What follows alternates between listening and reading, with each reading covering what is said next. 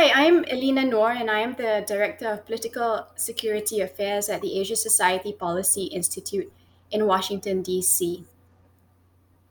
Hi, Elena. I'm Ling. I'm a former journalist in Southeast Asia. Very nice to speak to you. And you? All right. I know you are a cybersecurity expert. I read your recent report with the IISS, and I'm very interested. I wanted to ask you several things relating to that. I recently read some reports about some cyber attacks like the SolarWinds case or the Colonial Pipeline, which just happened like in May. And I was terrified by the fact that a bunch of geeks sitting in front of their computers shut down a pipeline that served like 45% of the US oil refineries. So does that mean that we are a lot more vulnerable to cyber attack than we could like to think?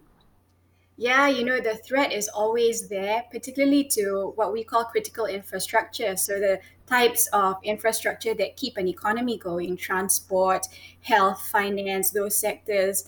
And we saw, particularly with Singapore, where you are, Lynn, with if you remember, there was a ransomware called NotPetya. It really shut down shipping Oh, worldwide. yes. It Yeah. affected Singapore as well. So it is a real threat. And I wonder, Lynn, in your everyday work, if this is something you see, this concern among corporations in Singapore and the region about cyber attacks like the one that you just mentioned. Oh, definitely. I see like increasing demand on that. I mean, 10 years ago, physical security was like top story in our conversation. But these days, cyber security is like definitely occupy our conversation. And like, for example, in the SolarWinds case, actually a private firm found out about it before the government. I also wanted to ask you, like, what role is private sector, do you think, playing in response to those cyber attacks? Yeah, private sector actually plays a hugely critical role in preventing cyber attacks. And companies like Microsoft have actually come out to say that they are the frontliners in preventing and treating, if you will, these cyber attacks. So they liken themselves to the Red Cross or the Red Crescent, where they're the first ones to respond. So they're hugely important in these critical attack type scenarios. All right, I think absolutely agree with you on that. Let's talk a bit about Southeast Asia. How do you think, like, are there big gaps in terms of offensive cyber capability among Southeast Asia countries? I mean, let's talk about like top big countries. Yeah, there is a huge gap, and in fact, as you know, Lynn, there's a huge digital divide, right? Just on access alone to some of these digital tools, but we rarely hear conversations about offensive weapons, cyber weapons in Southeast Asia.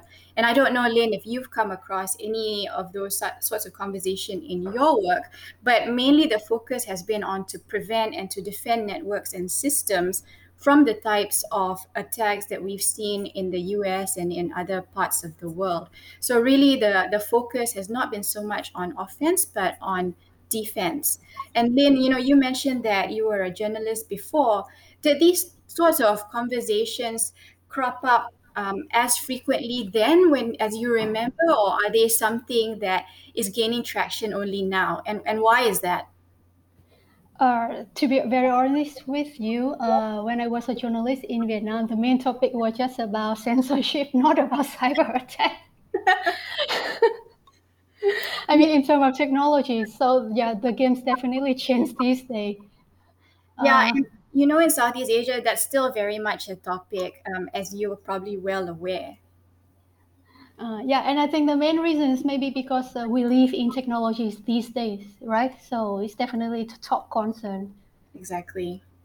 Um, okay, I have something fun that I wanted to challenge you. Um, I'm gonna ask you some very quick question, and I expect very quick answer from you. Okay. Um, so hopefully we can make it. It's just very quick and don't spend too much time thinking about it. Okay. Are you ready? Ready. All right. What cyber risks worries you most? Disinformation or damage to critical infrastructures? Both. Try to just pick one. I think for Southeast Asia, the region which we're concerned, the government's top priority is misinformation, but critical infrastructure should also be a top concern. Right, I agree with you. Mm. What are those cyber attacks motivated by? Money or politics? Usually money, but there's been a melding of politics and money, as we've seen lately. All right. Who are more vulnerable to cyber attacks, governments or private sector? Oh, that's a tough one. Both, actually. So I'm going to turn it back to you. Which one do you think, based on your work, is more vulnerable? I mean, at the moment, we see more damage towards the governments than private sectors. But I think ultimately, I think the people are gonna be the most vulnerable to the consequence of cyber attacks. Oh, that's a really good one, Lynn. You didn't throw in the people, but I completely agree with you. Thank you very much, Irina. Very good. Thanks so much, Lynn.